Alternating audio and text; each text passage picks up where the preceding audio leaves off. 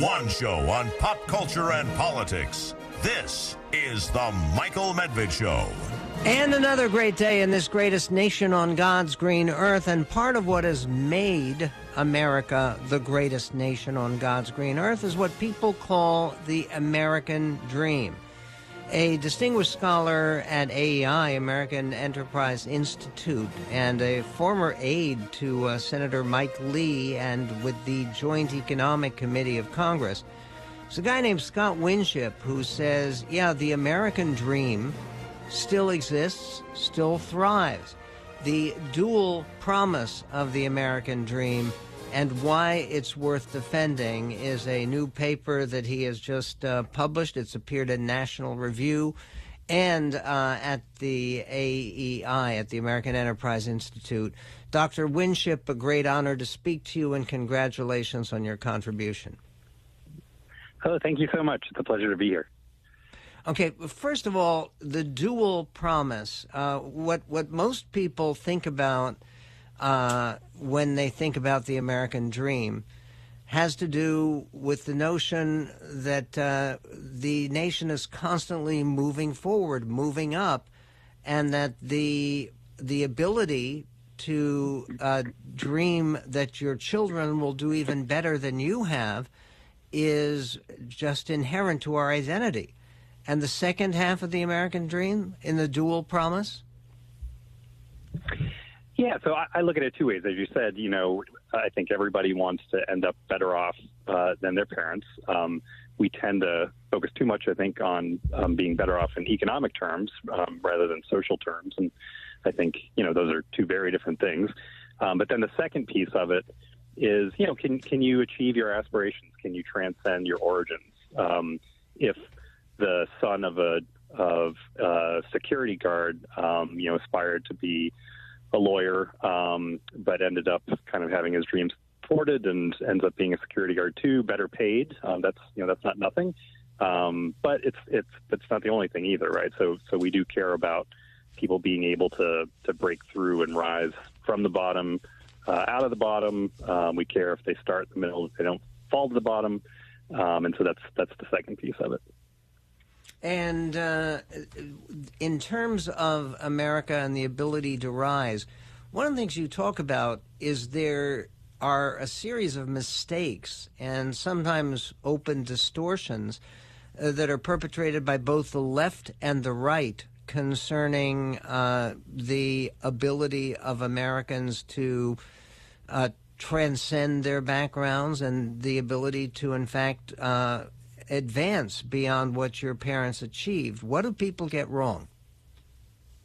Yeah, so I think the big part of the story that people get wrong is this question of, in economic terms, are we better off than our parents were? If you look at anything from hourly wages to family or household incomes, those are higher than they've ever been. If you look at poverty, whether that's adult poverty or child poverty, that's actually lower than it's ever been. The rate at which our economic position has improved has slowed. There was a time, immediately after World War II where there was just fantastic economic growth, the likes of which we may never see again. But it's still the case that we continue to be better off, just at a slower rate.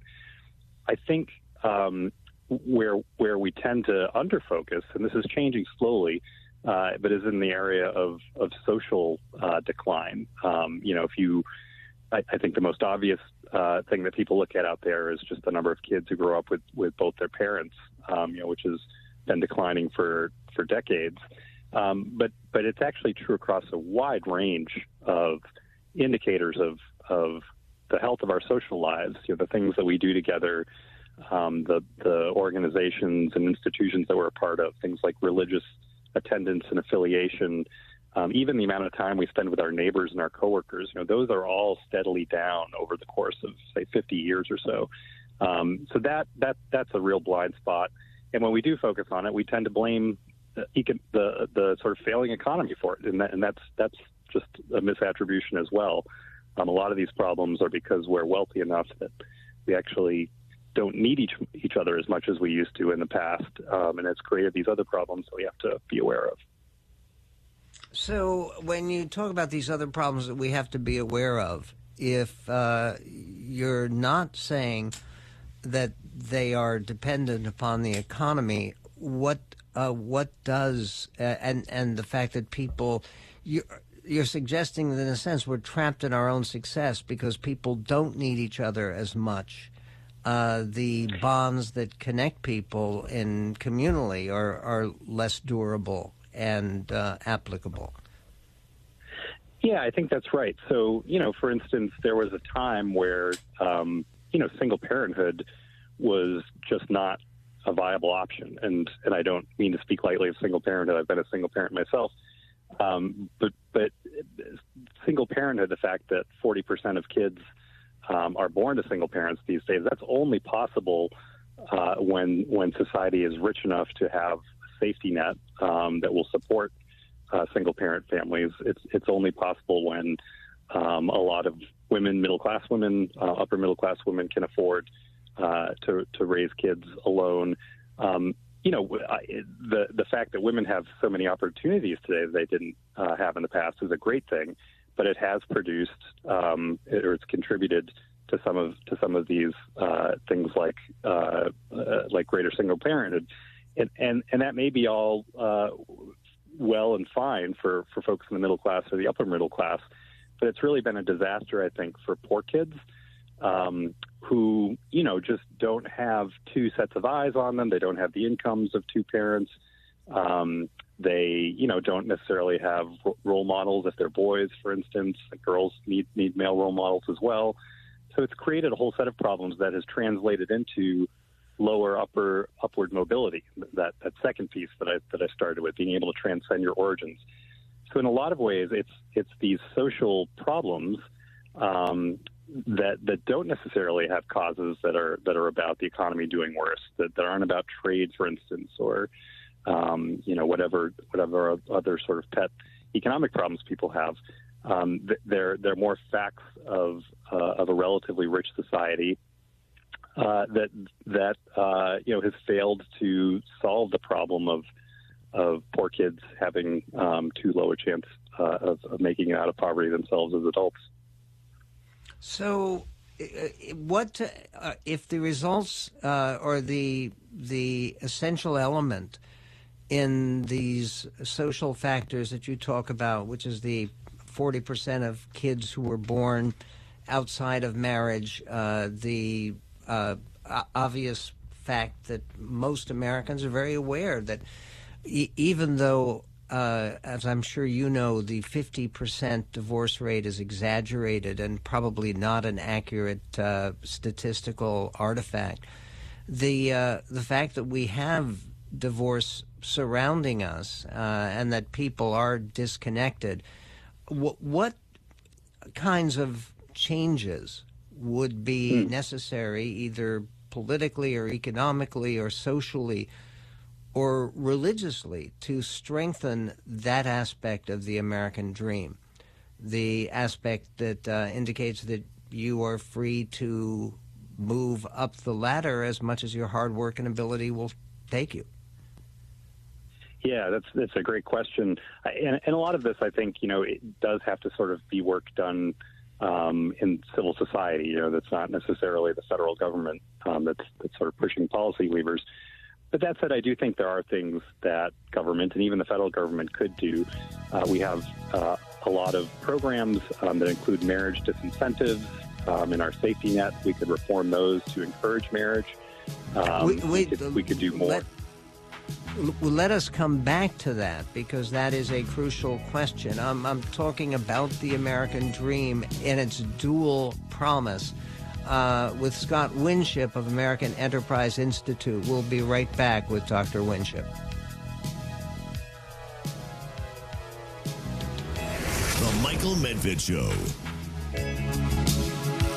By Dr. Scott Winship, who is a senior fellow and director of poverty studies at the American Enterprise Institute, AEI, where he researches social mobility and the causes and effects of poverty. His new piece, The Dual Promise of the American Dream and Why It's Worth Defending, is linked at our website. at michaelmedved.com. When you talk about the aspect, and again, that one of the problems we have is that most people believe that things have gotten worse in terms of poverty in the United States, that there are more and more people in the middle class who have fallen into poverty, and people see the evidence of homeless encampments in every major city. When that is the case, and you're talking about the idea that the American dream really is still alive, for people to move forward and to engage in the social mobility that's always been the pride of our country. Very specifically, what is the most important priority in terms of sustaining that mobility as an option for Americans? Yeah, it's a great question.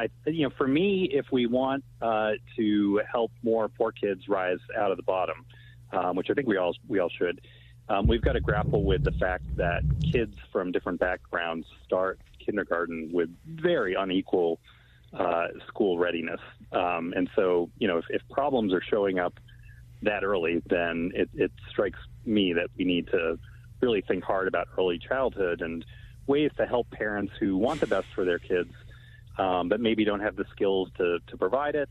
In other cases, parents are just not creating nurturing communities for their kids. But I think most parents want what's best for their kids. So I've proposed in the past, for instance, creating an office of opportunity in the White House that would fund a bunch of local experiments, and would do so knowing that a lot of what government tries to do doesn't end up working, but trying to find the 1 in 20 ideas, approaches that actually does lead to success and is something that can be replicated in other places.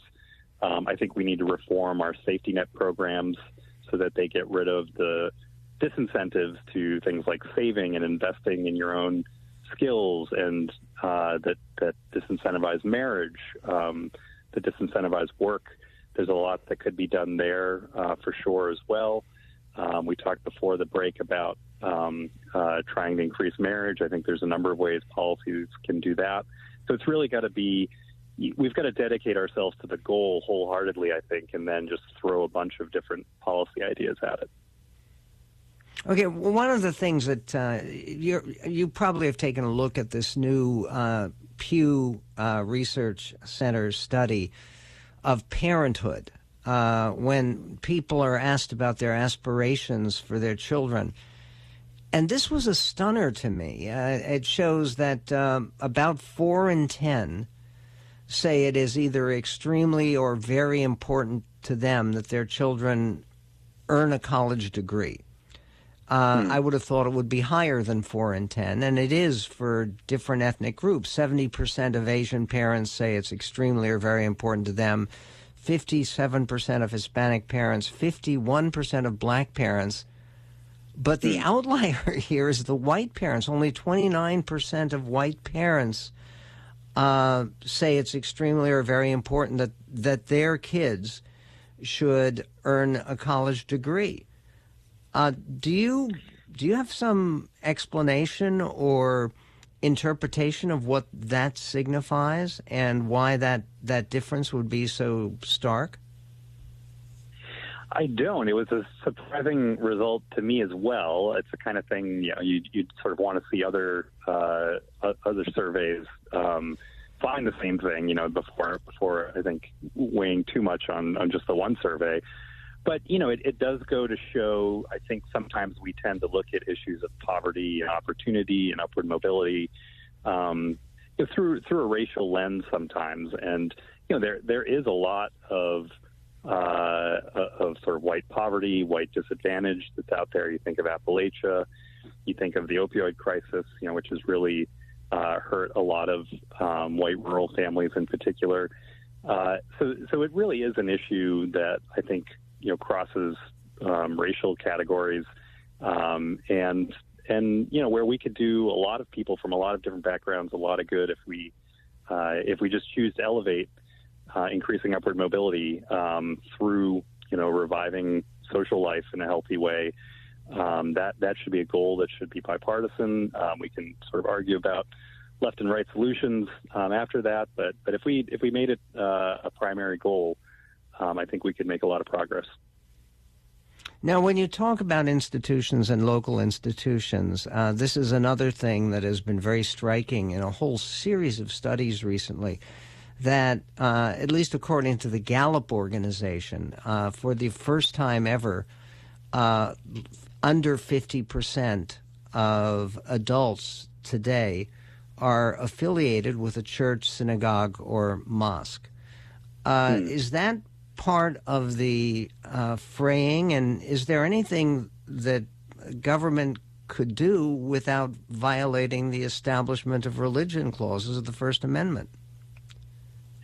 Yeah, those are really important questions. So whether it's part of the fraying of the social fabric, I think absolutely. There's good research out there. Perhaps unsurprisingly, religious people tend to be very involved in terms of giving their time and their money to their own religious community and congregation. But it also turns out that the biggest contributors to secular voluntarism are religious people. And so, when religiosity declines, it has a much bigger impact just on sort of what's happening in churches or congregations. It's a societal impact. What can government do? It is very tricky there, but I think a very obvious thing to do would be to try to make it easier for federal funds and federal programs to be administered through religious organizations. That was something that was experimented with a bit in George W. Bush's presidency, kind of before 9/11 happened. I think it's something we should take another look at because it's, any program is going to be more effective if it's run by folks who are at the local level who know their congregants, and we ought to just make it easier for those folks to be at the steering wheel. So not everything relies on the federal government. What a concept. Scott Winship, thank you for joining us. His piece about the dual nature of the American dream and why it's essential to defend it. That's posted on our website at michaelmedved.com.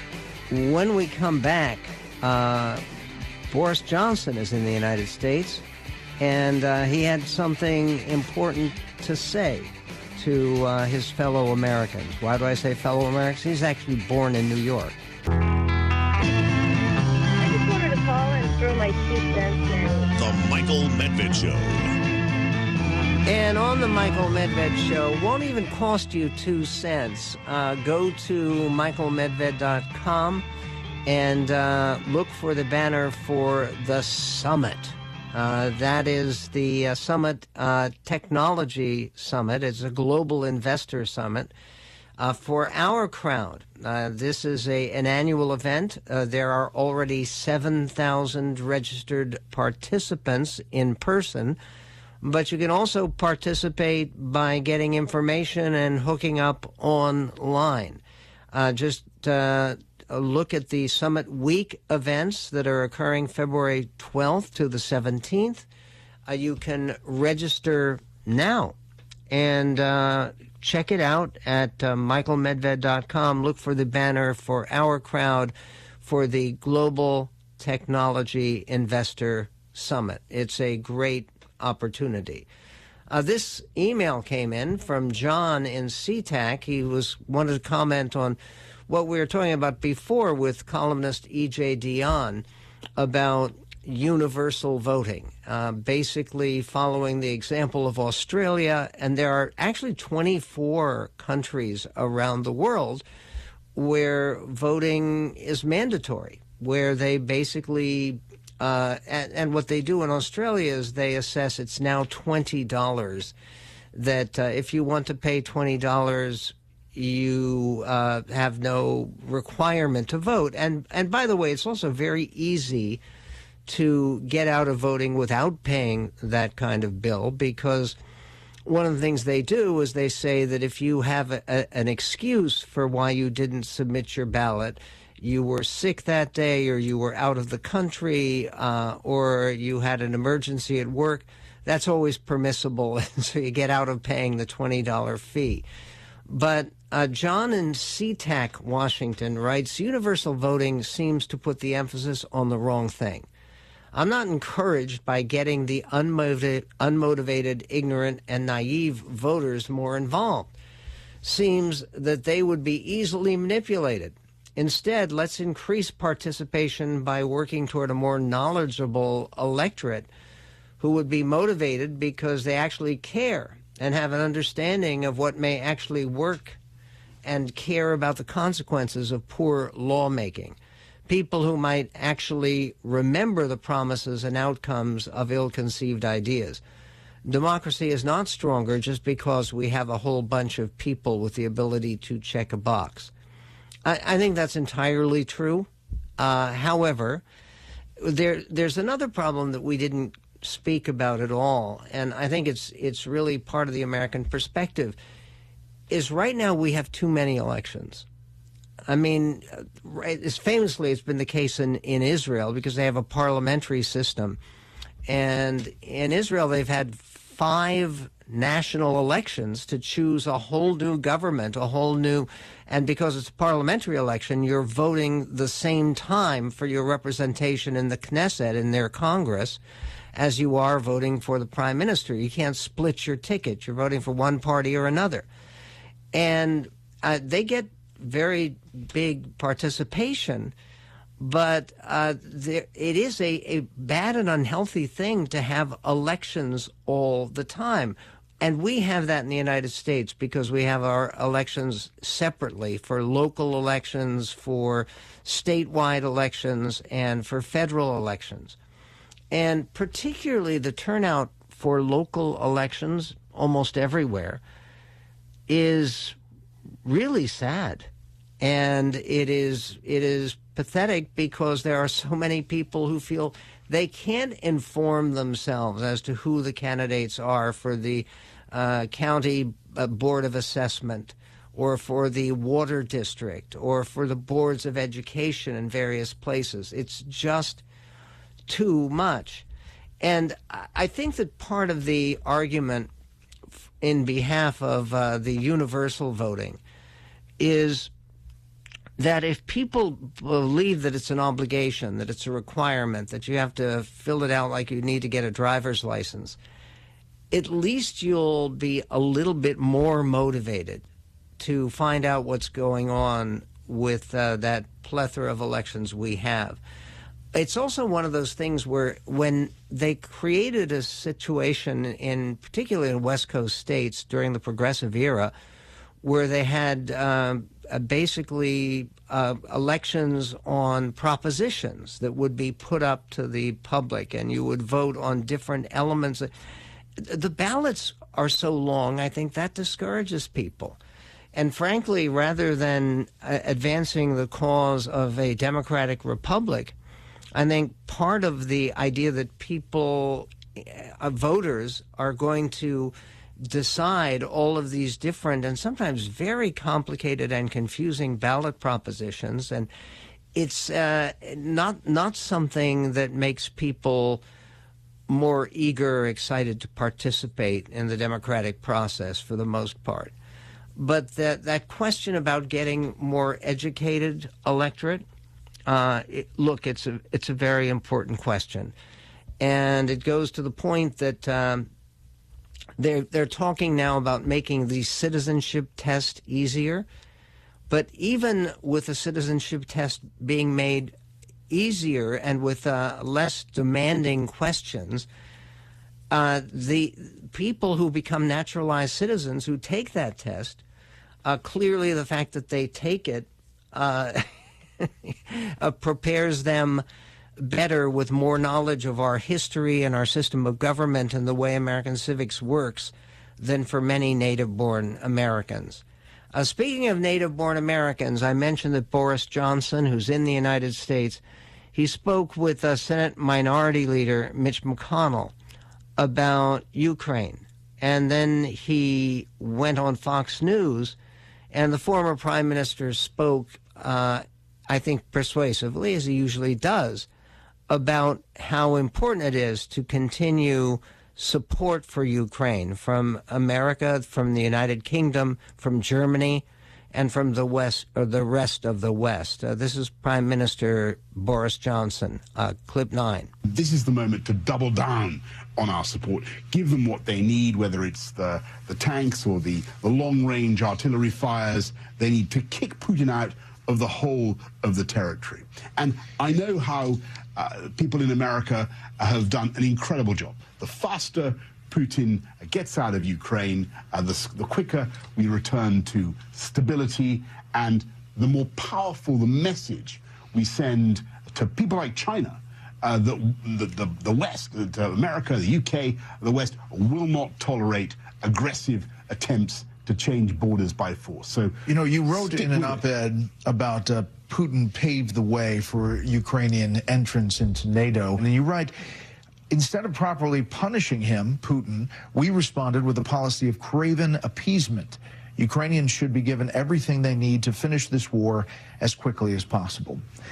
You think there is any lack of will? Do you sense that? You were just up on Capitol Hill. Yeah, so I just talked to Lindsey Graham, I talked to Mitch McConnell, Kevin McCarthy, Speaker McCarthy, loads of others. You know, I find there's a massive amount of bipartisan support. And look, I want to pay tribute to the Biden administration. What they did, what Joe did, what Joe Biden did, what all his people did in very difficult circumstances was they stepped up to the plate and they gave Ukraine what it needed. What I think we all need to do now is go further and save time, save money, save lives, and give the Ukrainians what they need. That's Boris Johnson, former British Prime Minister. In another foreign policy issue was brought to the front by Secretary of State Antony Blinken, who was visiting Israel, and he actually took what I was surprised to hear him take, which was to talk a little bit about the shortcomings, to put it mildly, of the Palestinian Authority. While he was speaking with Mahmoud Abbas, Abu Mazen, who's the president of the Palestinian Authority.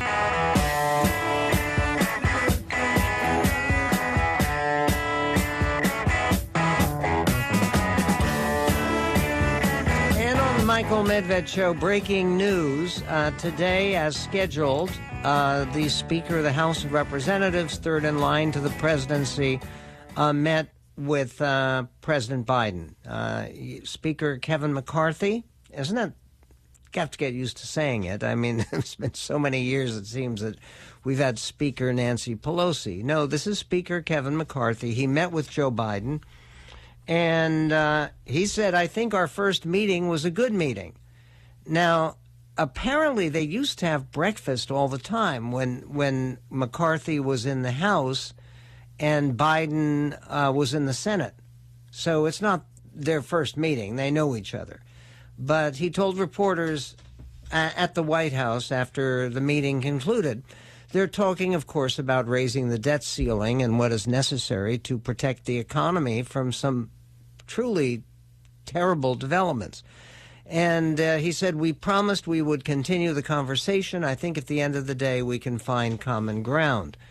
We want to make sure to do this in a responsible, reasonable way, Speaker McCarthy said, acknowledging that both he and Biden had very different perspectives on the issue. We will be talking again. McCarthy declined to elaborate on his terms for an agreement with the reporters who asked for him to do what McCarthy has been, I think, smartly unwilling to do, which is to identify specific areas where he wants to see cuts in federal spending. I'm not going to negotiate this in the press, he said.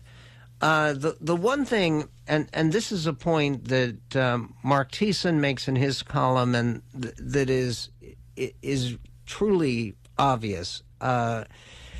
They should not be making cuts or even threatening cuts in Social Security and Medicare in this context.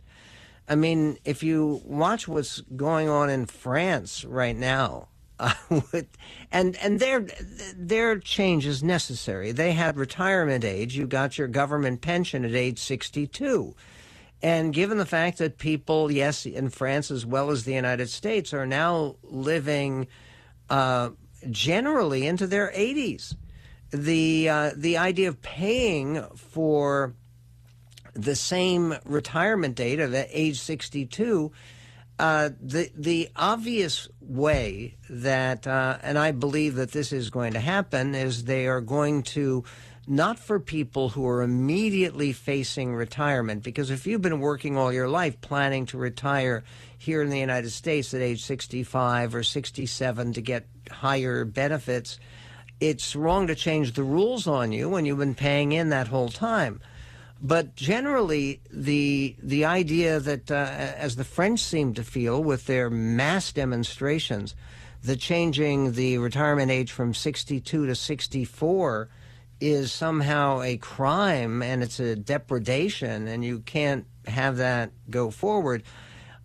Other than changing retirement ages and dates and restructuring the Social Security system, there's not going to be any changes in Medicare or Social Security that are going to come out of these negotiations with President Biden and Kevin McCarthy. What may be necessary is to postpone or cut back some of the tremendous increases in spending that were authorized in the first part of the Biden administration. And yes, that's going to be politically difficult for President Biden to acknowledge, but that kind of change, one can only hope, will bring more balance to the whole process.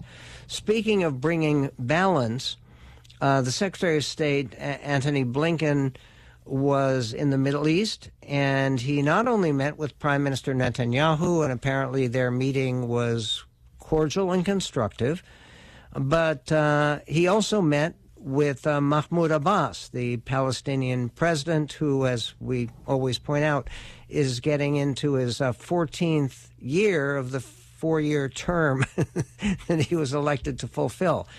In any event, this was Secretary Blinken speaking about the way his trip to Israel and the Middle East seemed to go. We look to both sides to unequivocally condemn any acts of violence, regardless of the victim or the perpetrator.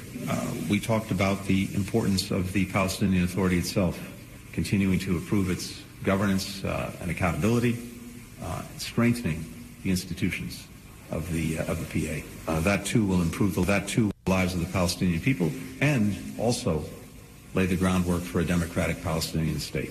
This is a challenging time.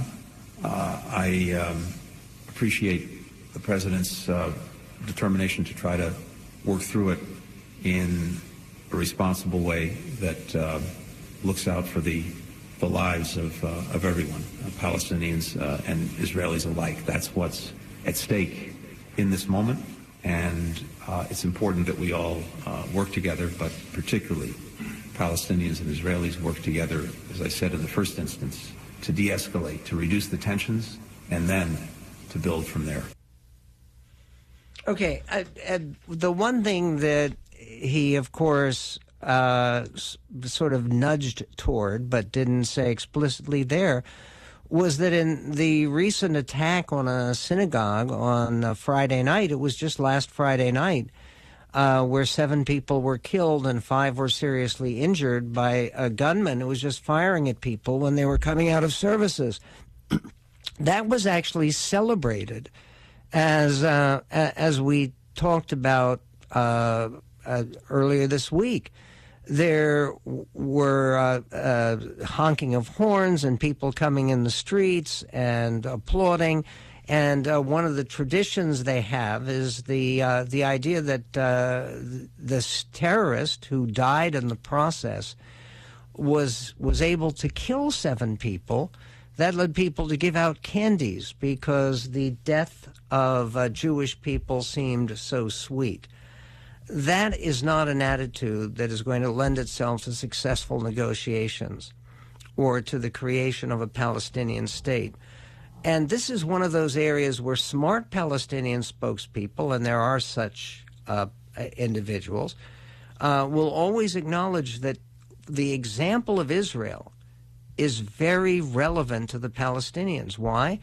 Is because before Israel was recognized as an independent state, it was already functioning as one. They had built up the institutions and the democratic governance that later could be transferred easily into an independent state in 1948 in May. That's a lesson that bears repeating.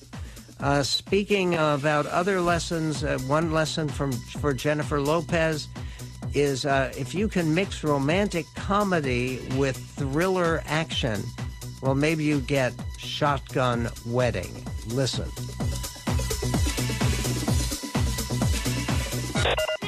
Now it's time for Medved's Entertainment Minute. Jennifer Lopez and her on-screen fiancé, Josh Duhamel, stage a lavish wedding on a Philippine island, but a gang of ruthless pirates take all their guests as hostages in a dangerous but comic blackmail scheme in Shotgun Wedding, now streaming on Prime Video. They were pirates, and they took everybody hostage. Here's the plan. We're going to head to the next island for help. This weekend hasn't exactly gone to plan. Pirates chasing you wasn't on your vision board. Her fans will be glad to see that Jennifer Lopez looks terrific, and she can be a gifted comedian. But the plot is so preposterous that supporting roles for Lenny Kravitz, Jennifer Coolidge, Sonia Braga, and Cheech Marin all get swallowed up in a tidal wave of violent and slapstick stupidity. 2 stars for the R-rated and only occasionally adequate Shotgun Wedding.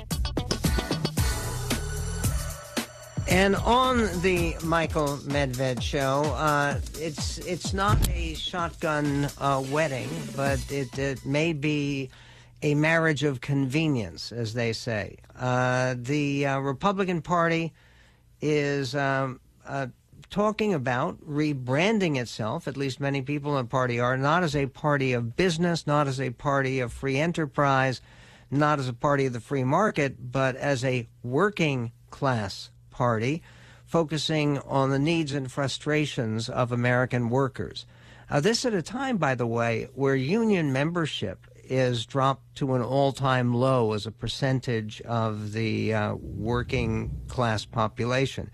But can the GOP, should the GOP become a working class party? Tomorrow on the Medved Show, we're also talking about more states that are offering, or at least pondering, the offer of free universal lunch. And then an amazing statistic that claims that though 9 out of 10 adults think they are financially responsible, 35% of them still rely on parents to pay bills. We'll talk about it all next time in this greatest nation on God's green earth. Hi, Fred Dwyer.